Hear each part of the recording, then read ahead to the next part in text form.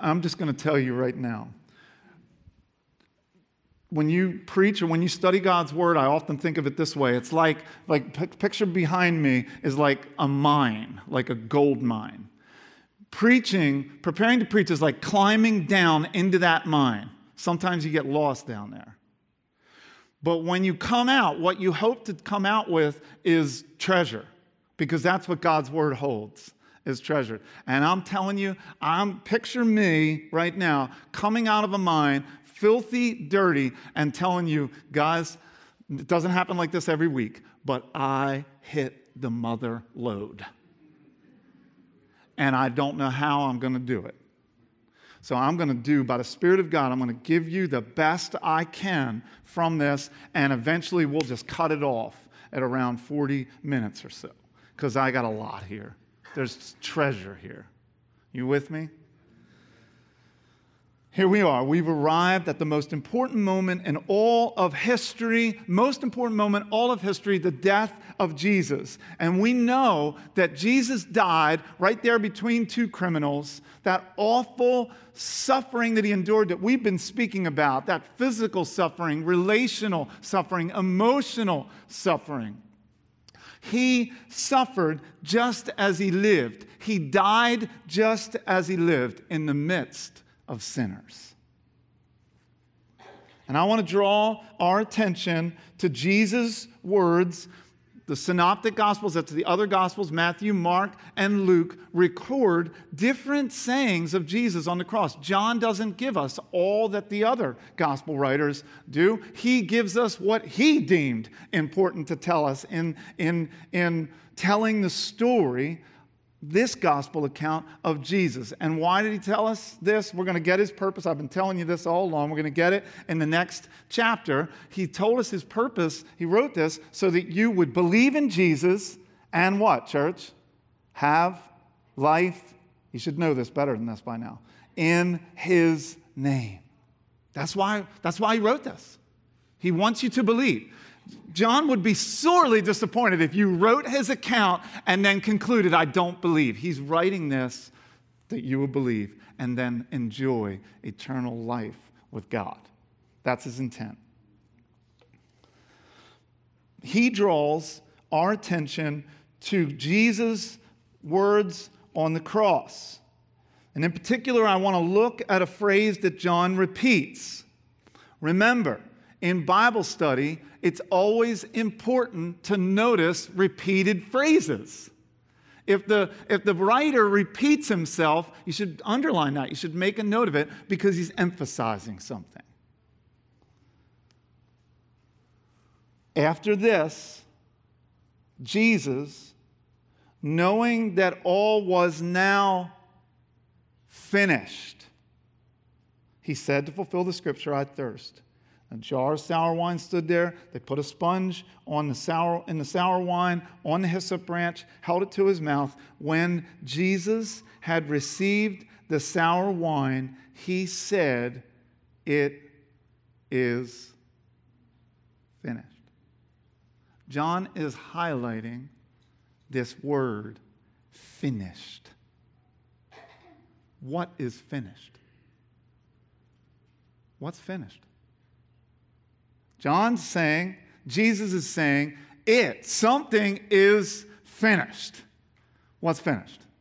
That's the title of this morning's sermon. We're going to look at some things that Jesus accomplished on the cross. The Greek word for it is finished is tetelestai. I don't know if I pronounced that right, but either do you. Tetelestai. It comes from the verb form of the Greek word telos. That word actually translates a little bit differently than finished. It actually translates the end or the goal. It means an action that has been totally completed. Check it off. Cross it out. A synonym that actually might be better to help you here at Brandywine Grace, here in Downingtown in 2022, understand what Jesus was saying there would probably be accomplished. It is accomplished. What's accomplished? If you think it is finished, means I'm going to die. You don't understand what Jesus is saying. This is not just kind of a reservation, death wins. This is, it is accomplished. With nothing left on his to-do list, Jesus gave up his spirit. Christ spoke very clearly, emphatically. In chapter 10, verse 17, he said, I lay my life down that I may take it again. Nobody's taking Jesus' life. Jesus is offering his life for you and for me. And when his mission was accomplished, when his to-do list was done, when the atonement was complete, he crossed that off his list and gave up his spirit. This is not, church, we will be missing it if we think that this is like this defeated, depressed moment. And it probably didn't sound like Jesus on the cross barely whispering, it's finished. It probably sounded more like a shout of victory. It's finished. I did it. I did it. I accomplished everything that the Father gave me to do, to seek and save lost sinners. I did it. Check it off. What's finished? I want to give you 3 things, and you could make a list of 100 things, but I want to give you 3, and then we're going to talk about how they can apply to our own lives. So what did Jesus finish? What did Jesus accomplish? The first thing he accomplished was Jesus' obedience to the Father's will. Jesus' obedience to the Father's will. If you've been listening carefully to the preaching through this series, one of the things John keeps highlighting over and over again is Jesus saying, I and the Father are one. He keeps saying, he even said something like, my food. What a weird thing to say, but he said, my food is to do the will of the Father who sent me. Jesus is all about obedience to the Father. There has never been a human, Jesus was a man, that has so embraced, so fully, 100%, fully, completely embraced this determination to obey God. Over and over and over again. Even in his suffering, even there at the garden where he was pondering the suffering that he was going to endure, he prayed, if there's any other way, Lord, if we could work this out any other way. But, what did he say? Not my will, but yours be done. Jesus is so completely committed to the Father's will, and that has such huge implications for us. Aren't you glad, church, that Jesus was 100% determined to complete the Father's to-do list, to do the Father's will? Aren't you glad that your salvation doesn't depend upon your commitment to follow through? Aren't you glad that your salvation doesn't depend on the person sitting next to you? Your salvation is dependent upon us, the Son of God, who is 100% committed his entire life to doing the will of the Father. Amen? Jesus constantly constrained. Do you know that feeling of being constrained out of a desire to be obedient to God? Have you ever felt that? Do you know that? Church, do you know that? Do you know what it feels like to feel constrained? You should know that. You need to feel that. If you don't feel that, you may think you're in Christ, but you might not be in Christ. You should feel in your soul a constraining on your thought life, a constraining in the things that you, in the way you speak, a constraining that bridles your tongue, a constraining on your actions. Why? Because you're in Christ now. Now you want to live for Him. And the flesh that still remains tries to get you to go in a different direction, but you're constrained, right? Jesus knew what that constraining commitment felt like. The only difference is He never gave in. He never went over the guardrail like we do so often. The significance of His entire life comes down to this moment. It is finished, Jesus said, and that meant that His mission was accomplished. He did it. His purpose in coming to the earth and going to the cross, Jesus was born to die. His purpose was accomplished. Now, this telos word can mean something else. See, I told you I got a lot here for you. This telos word doesn't just mean this idea of a goal accomplished. It also was the word used in the marketplace in Greek society. It was the kind of thing that if you purchase something, you got a receipt from this person. So you purchase a camel, okay? And you want to take it home, but you don't want anybody to see you riding Bobby's camel without a receipt. That I didn't steal it from him, I bought it. So then Bobby would take a receipt, take your money, and then he'd write it out. So-and-so, Kenny bought this camel from me, and then they would write across it, telos. Complete. Paid in full.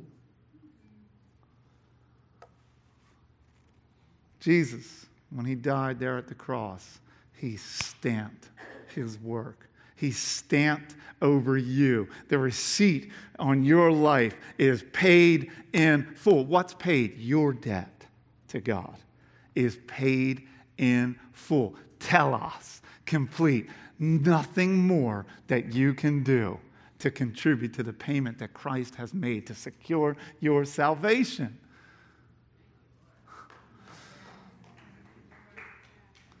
When Jesus took the cup of His suffering, He drank it all the way to the bottom. He drank it all the way. He drank that cup that the Lord gave Him. There's nothing left to drink. You might think sometimes that there's a little bit for you to drink. There's nothing left for you to drink. Jesus paid it all. All to Him I owe. Sin had left a crimson stain. He washed it white as snow. The debt's been paid, church. How desperate we are for a Savior. Jesus' death, if it shows us nothing else, it shows us that we are utterly and totally lost in ourselves. We can't do anything to save ourselves. It required the death of Jesus to pay our debt. We couldn't pay it. Jesus paid it. Karl Barth says, "He who can be saved only in the person of another is clearly in himself a lost man." I'm going to read that again. He who can be saved only in the person of another is clearly in himself a lost man. Translation, you are lost. I am lost because my salvation can't be completed in me. It requires another. And that other is Jesus, and He paid my debt, and He paid your debt in full. Thank God. Jesus was obedient fully to the Father's will. He says, it's finished. His response to the Father's will, it's finished. His response to the to-do list that He received from God upon the moment that he entered here into humanity on earth, it's done. Did it all. Nothing left undone. Christ gives up His life at the Father's command. What a great model Jesus is. He's not a model in saving us. We can't look to Him and say, oh, I'd like to do that for others. We can't save anyone. We need Jesus. Where he does function as a model for us is the way in which he lays his life down. We've been talking about this. He has this my life for yours attitude. We don't live that way. We live your life for mine, your life for me. Jesus lives my life for yours, and he invites his followers, he invites his family to live in the same way. All who would live the life God has intended for us, that God has purpose for us. God has purposes in your life. You know that, right? He's got things he's accomplishing that he's only accomplishing through you. God has intentions for you. And his intentions are that you would do his will, in the same way that Jesus did the Father's will. That's his desire for us as his family, as those that are in Christ. I've been thinking about something that, and I'll move on to my next point, but I've been thinking about something that Samuel Rutherford said that I read this week, or a couple weeks ago. I've been really thinking about it. Samuel Rutherford wrote in the late 1500s. He's probably considered a Puritan. He wrote a little book called The Loveliness of Christ, tiny little book. It's just incredible, his meditations on the gospel and on Christ. But I'm going to paraphrase it because you and I won't get it if I use the language that he used. But listen to the vivid way in which he was speaking to his own soul. He was speaking to a friend. And this is what he was telling them to do that I think fits with this call. Like, once Christ saves you, what should you do with your life? What are the purposes of your life? Pleasing him. Living for Jesus. And so Rutherford said, gather up all other lovers before your soul. That's vivid. Now, some of you are thinking, lovers, I don't have any other lovers. No, what he's saying is, and you have a lot of lovers. What he means by lovers is anything that would seek to steal and rob your affections for Jesus. He's talking about anything. So you can have lovers of soul that are things that no one would frown upon. You really like ice cream. But it could be a lover of your soul if you feel that it gives you more pleasure than Jesus does. You can make an idol out of anything. There's other things, though, that we would be very embarrassed if our thoughts went on the screen, right? Or our actions and behaviors went on the screen. They're lovers of our soul. What Rutherford is saying is gather all those other lovers before your soul. In light of what Christ has done to save you, gather all those other lovers before your soul and show them the door. Out. You got to go. And then strike hands with Jesus. What's he mean? Shake hands with Jesus. Hug and embrace Jesus. I'm trying to do that on a regular basis. I invite you to do that too. That's my application. That's my attempt to live a life of obedience to God. I think about it in the morning. I think about it before I go to bed. I gather all other lovers before my soul, my cravings for comfort, my laziness, the things that I lust after, the things that I crave. I gather them up and then I say, hit the road. I'm striking hands with Jesus. I'm going to end this day striking hands with Jesus. I'm going to get up tomorrow and I'm going to start this day, Lord willing, striking hands with Jesus. Why? Not so I can earn his love, because I already have it. I want to live for Jesus. Don't you want to live for Jesus? Well, then gather up all lovers before your soul, show them the door, and strike hands with Christ. Amen? All right, let's get going. So, where are we? What's finished? Jesus' obedience to the Father's will. What else is finished? Jesus fulfilled the scriptures. Jesus fulfilled the prophecies. There is a ton of gold down in here, guys. It's amazing. I'm just going to try to hit some of them. Where are we? We got a little time here. There's so much going on here. John has like layer after layer after layer of deeper meaning connected to scriptures that are fulfilled in the cross and death of our Savior, Jesus. This was all part of God's plan. God had a plan that was unfolding. First one, Jesus says here, I thirst. Parentheses before I thirst. Said to fulfill what? The Scripture. What Scripture? Psalm 22. Psalm 22, 15. Now, the fact that Jesus was thirsty is not in and of itself a deeply symbolic or spiritual thing. D.A. Carson said, a man scourged, so remember we talked about that, beat to within inches of his life, bleeding profusely, crown of thorns on his head. So a man scourged, bleeding, hanging on a cross under the Near Eastern sun would be so desperately dehydrated that thirst would be part of the torture he was experiencing. Now, notice something. In some Bible accounts and some gospel accounts, Jesus is offered a couple different drinks. That would be a great sermon. Jesus is offered a number of drinks. He's got the drink, the cup of God's wrath. Look at that. He's offered a drink here. He says, I'm thirsty. They offer him a drink, and he drinks it. But do you know there's other times where Jesus was offered a drink, and he refused it? Do you remember that? There was one, in one gospel account, he was offered, after he was beaten and heading to the cross, he was offered a drink of wine mixed with myrrh. It was a sedative. It was a drug.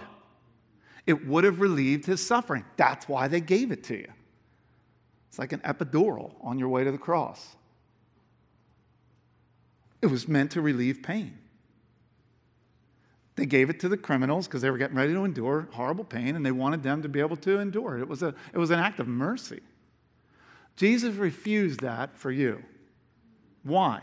Because he didn't want anything to impede his ability to embrace fully the suffering that God had planned for him, that he might fully pay the debt that was ours. He refused that. But this one, he doesn't refuse. And John is always seeing something deeper. Psalm 22:15, you can look that up later. But remember this. Jesus is the one throughout this gospel who is regularly offering himself as living water. Do you remember that?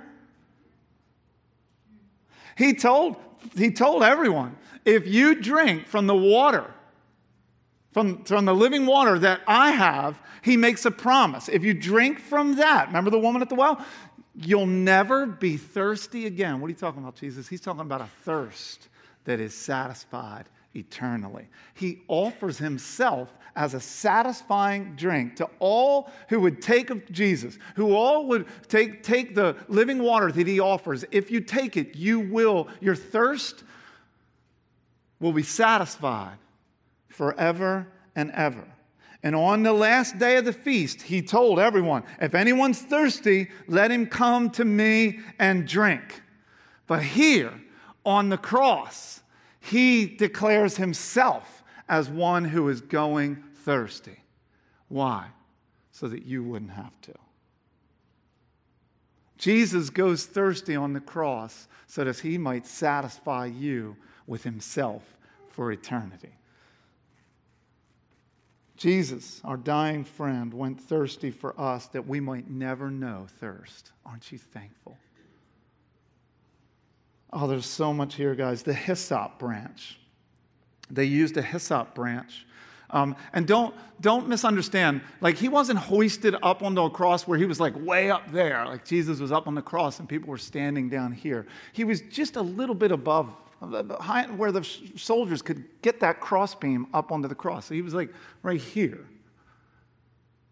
And so he said he's thirsty. And so the Roman soldiers are there, and they've got the equivalent of the Gatorade of their day. It's in a barrel. It was there to satisfy the soldiers' thirst. And the soldiers have mercy on Jesus. They dip a sponge in it, stick it in the branches of a hyssop branch, stick it down in there, and then stick it up there to Jesus. And he sucks on the sponge. Hyssop branch. That mean anything to you? If you read your Bible history and you know your Bible, the hyssop branch shows up in a real important story. The Passover, the Exodus. Do you remember all the plagues? The final Passover, and God says to his people that he's going to redeem out of slavery to Egypt, which is a picture for us being redeemed out of slavery to sin. He says to them, there's going to be a Passover. All the firstborn, the angel of the Lord's going to go, and all the firstborn in the land are going to die unless you take this Passover lamb, and whose bones can't be broken. We'll get to that in a second. And then you kill it. And you take the blood of the lamb and you dip it in a modern or an ancient Near East paintbrush, I guess, the hyssop branch.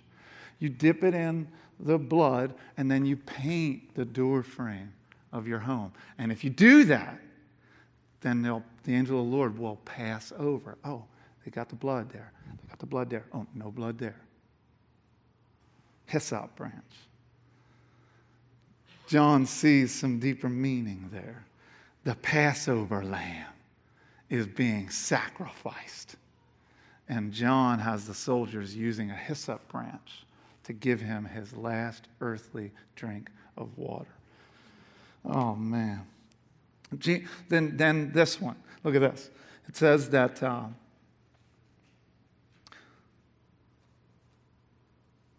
guys...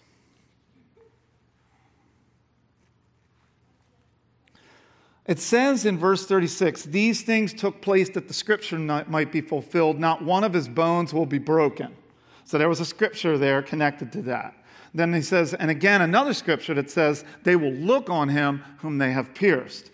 Both of those actions, that his legs weren't broken like a common criminal, like the criminals of the day, like the robbers' legs were broken, his weren't. That was in keeping with Scripture fulfillment. Now, the reason why they broke their legs is because the Jewish leaders came and said, we're getting ready for the Passover, the Sabbath. This is totally unclean. This is going to defile the lamb. We can't have these guys hanging alive on a cross. So do what you do best. Go break their legs. Remember I told you he had a little shelf on that cross where he could push up so he could get air. Well, if you bust their legs, they can't push up anymore and death comes more quickly. So this is crazy, like picture a big, I was going to bring one today. Picture a big hammer, not like a normal hammer, but a big hammer with a big heavy head on it. That's what they did. They just walked up and just swung that thing on your shins. So you can find, they've done archaeological digs where they find the bodies of crucified criminals. And their, what is this? Femur? I don't know what this is. But whatever this is shattered. Not just like a bone broke. Shattered. Why? They shatter it, and then you can't breathe any longer. They get to Jesus, get ready to smash his legs. Yo, guys, he's already dead. Jesus died much quicker than most people did when they were crucified. Why? We don't know exactly why. It doesn't mean his suffering was less, because he was suffering in ways that were unthinkable to all of us. But he did die quickly. Many scholars think it was because he got those 2 beatings. He was beat within inches of his life. And so he was more physically drained when he was nailed to the cross than the other 2 were. Anyway, they don't break his legs. It's in fulfillment of Psalm 34:20 that the Savior's, this is something that David wrote. My bones will not be broken. I heard some pages turning there. I love that. You go look at it and check me. Psalm 34:20. His bones will be broken. It's a prophetic fulfillment. Then look on him whom they have pierced. Zechariah 12:10. It's right out of the scriptures, guys. Now, let me just say this, because I'm going to run out of time, and your attention span is going to wane on me. These prophecies of Scripture came far in advance of the cross. This wasn't like yesterday somebody said his bones won't be broken. Zechariah's prophetic ministry, and he prophesied that they will look on him whom they have pierced, took place around 500 years prior to the event we're witnessing, the cross. David lived and reigned around 1000 BC when he wrote his song, Psalm 34, that the Savior's bones would not be broken. The Exodus, the Passover, took place 1,300 years. Do you know what was going on 1,300 years ago in this area? I can't even imagine that. 1,300 years prior to the cross, the Exodus took place and the hyssop branch. Listen, church, everything is unfolding according to God's sovereign plan. Salvation is unfolding according to God's redemptive plan. His plans for you are unfolding just as He has determined they will. Aren't you glad you're part of God's plan? All right, let's keep going. I got a little more there, but we're going to leave that behind and look at the third thing. So I've told you, what did Jesus' death accomplish? The fulfillment of the Scriptures and His obedience to the Father's will. And also, very quickly, let's just hit this, that Jesus, through what He accomplished at the cross, He is completely revealing God's heart. When at His cross, He has completely revealed God's heart. How has He revealed God's heart? Well, He's maintained two aspects of God's heart. One, His holiness, the other, His love. The cross should make it clear to anyone who is confused about these things that sin is a terrible thing. How do we know that? Because it necessitated the death of the Son of God. God's holy. It shows us that all of our efforts to please Him, all of our efforts to erase our sins, all of our efforts to do enough good works that we can compensate for the bad won't work. Jesus' death shows us that we and ourselves are lost. We need a Savior. We need a Savior. Why? Because God is holy. He's not just looking the other way when it comes to our sins. He's not just sweeping them under the carpet. He's demanding payment, and that payment comes through the work of Jesus. There's nothing in our efforts, in all of the human story, that God can look at, find fully acceptable, or which He can say, oh, that has no need of redemption. Everything. The best thing you've ever done wasn't done with 100% pure motives. There was something in it that needed forgiveness. See how holy God is? Our sins made the cross of Christ necessary because God's holy. But there's another aspect of His heart that's revealed here. It's His love. Do you see His love, church? That He should give His only Son for us? That Jesus would go to the depths of the hellish torment of Golgotha in order to snatch us back from eternal shame and guilt. Why did He do that? What motivated Him to do that? Church, it was love. Not only is God's heart revealed in His holiness, His heart is revealed in His love for us. You've got to see the love of God. The cross is the ultimate proof of how much God loves you, how much He loves us. The cross shows us how God has opened His heart to us. Isn't it amazing? So those are the three things that are accomplished. Let me get the band to return, and let me just offer some thoughts on two characters that appear at the end. We're going to take communion together here in just a moment. Two guys show up. I think there's application here for us. One is Joseph of Arimathea. He has not appeared in the Gospel of John yet until this moment. He appears in all four Gospels. He's wealthy. He's got a lot of money.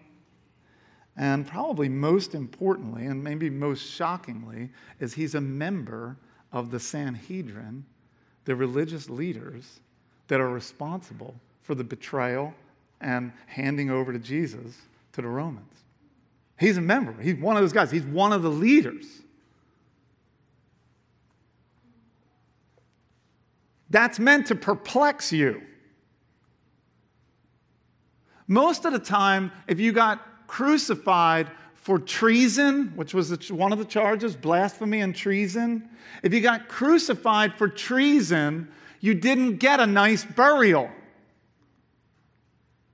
They left you on the cross until the vultures pecked your flesh away and you were nothing but dry bones.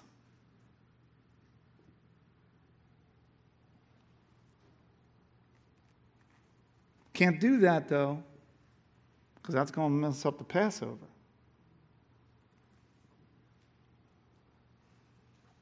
So it's not Jesus' family, it's not one of the disciples that comes and gets Jesus down off of the cross. Can you imagine Joseph of Arimathea, a religious leader with the Sanhedrin, a secret follower of Jesus, is doing something that ain't in secret anymore? You want to get sideways with the Jewish leaders? Go do that. And we know it was daytime. It wasn't under cover of darkness, which is how his friend Nicodemus came the first time. He came under cover of darkness. I want to have a word with you, Jesus, because I see some truth in the things that you're saying, but keep it down. I don't want anyone to overhear this conversation. You know what'll happen to me? Now in broad daylight, he comes with his wagon full of 75 pounds of myrrh and aloe. What are these guys doing? They're doing what God calls every single one of us to do. They are identifying with Jesus as the Lamb of God who came to take away the sins of the world. Where are you?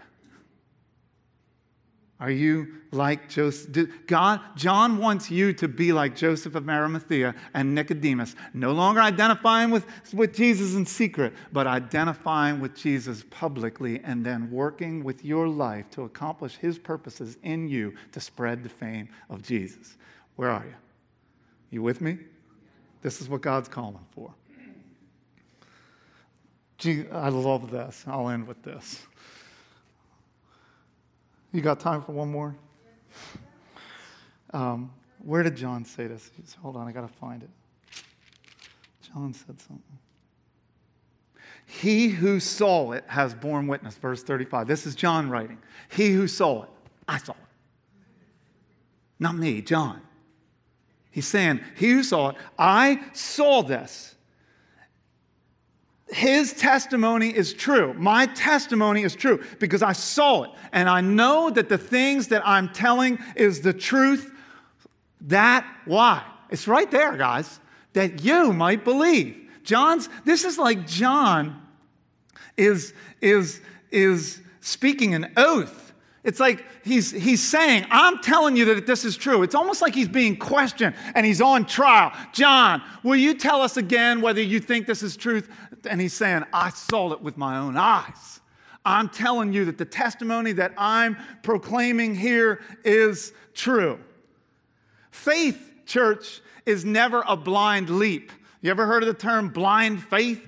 No, that's not what faith is. Faith is based on truth. Faith is based on something that is true. It's based on veracity. It's based on history. Everything that John says, John is not calling for you to make a gigantic leap of faith. He's saying the testimony is true. Believe it.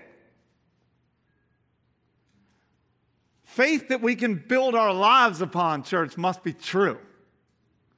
And you can build your lives on Jesus Christ, the Lamb of God who has taken care of the sins of the world, taken away the sins of the world. And I urge you, if you don't already believe that this is who Jesus is, to accept the finished work of God, of the sacrifice of the Lamb of God for sinners. Believe and have eternal life in his name. Amen. Amen.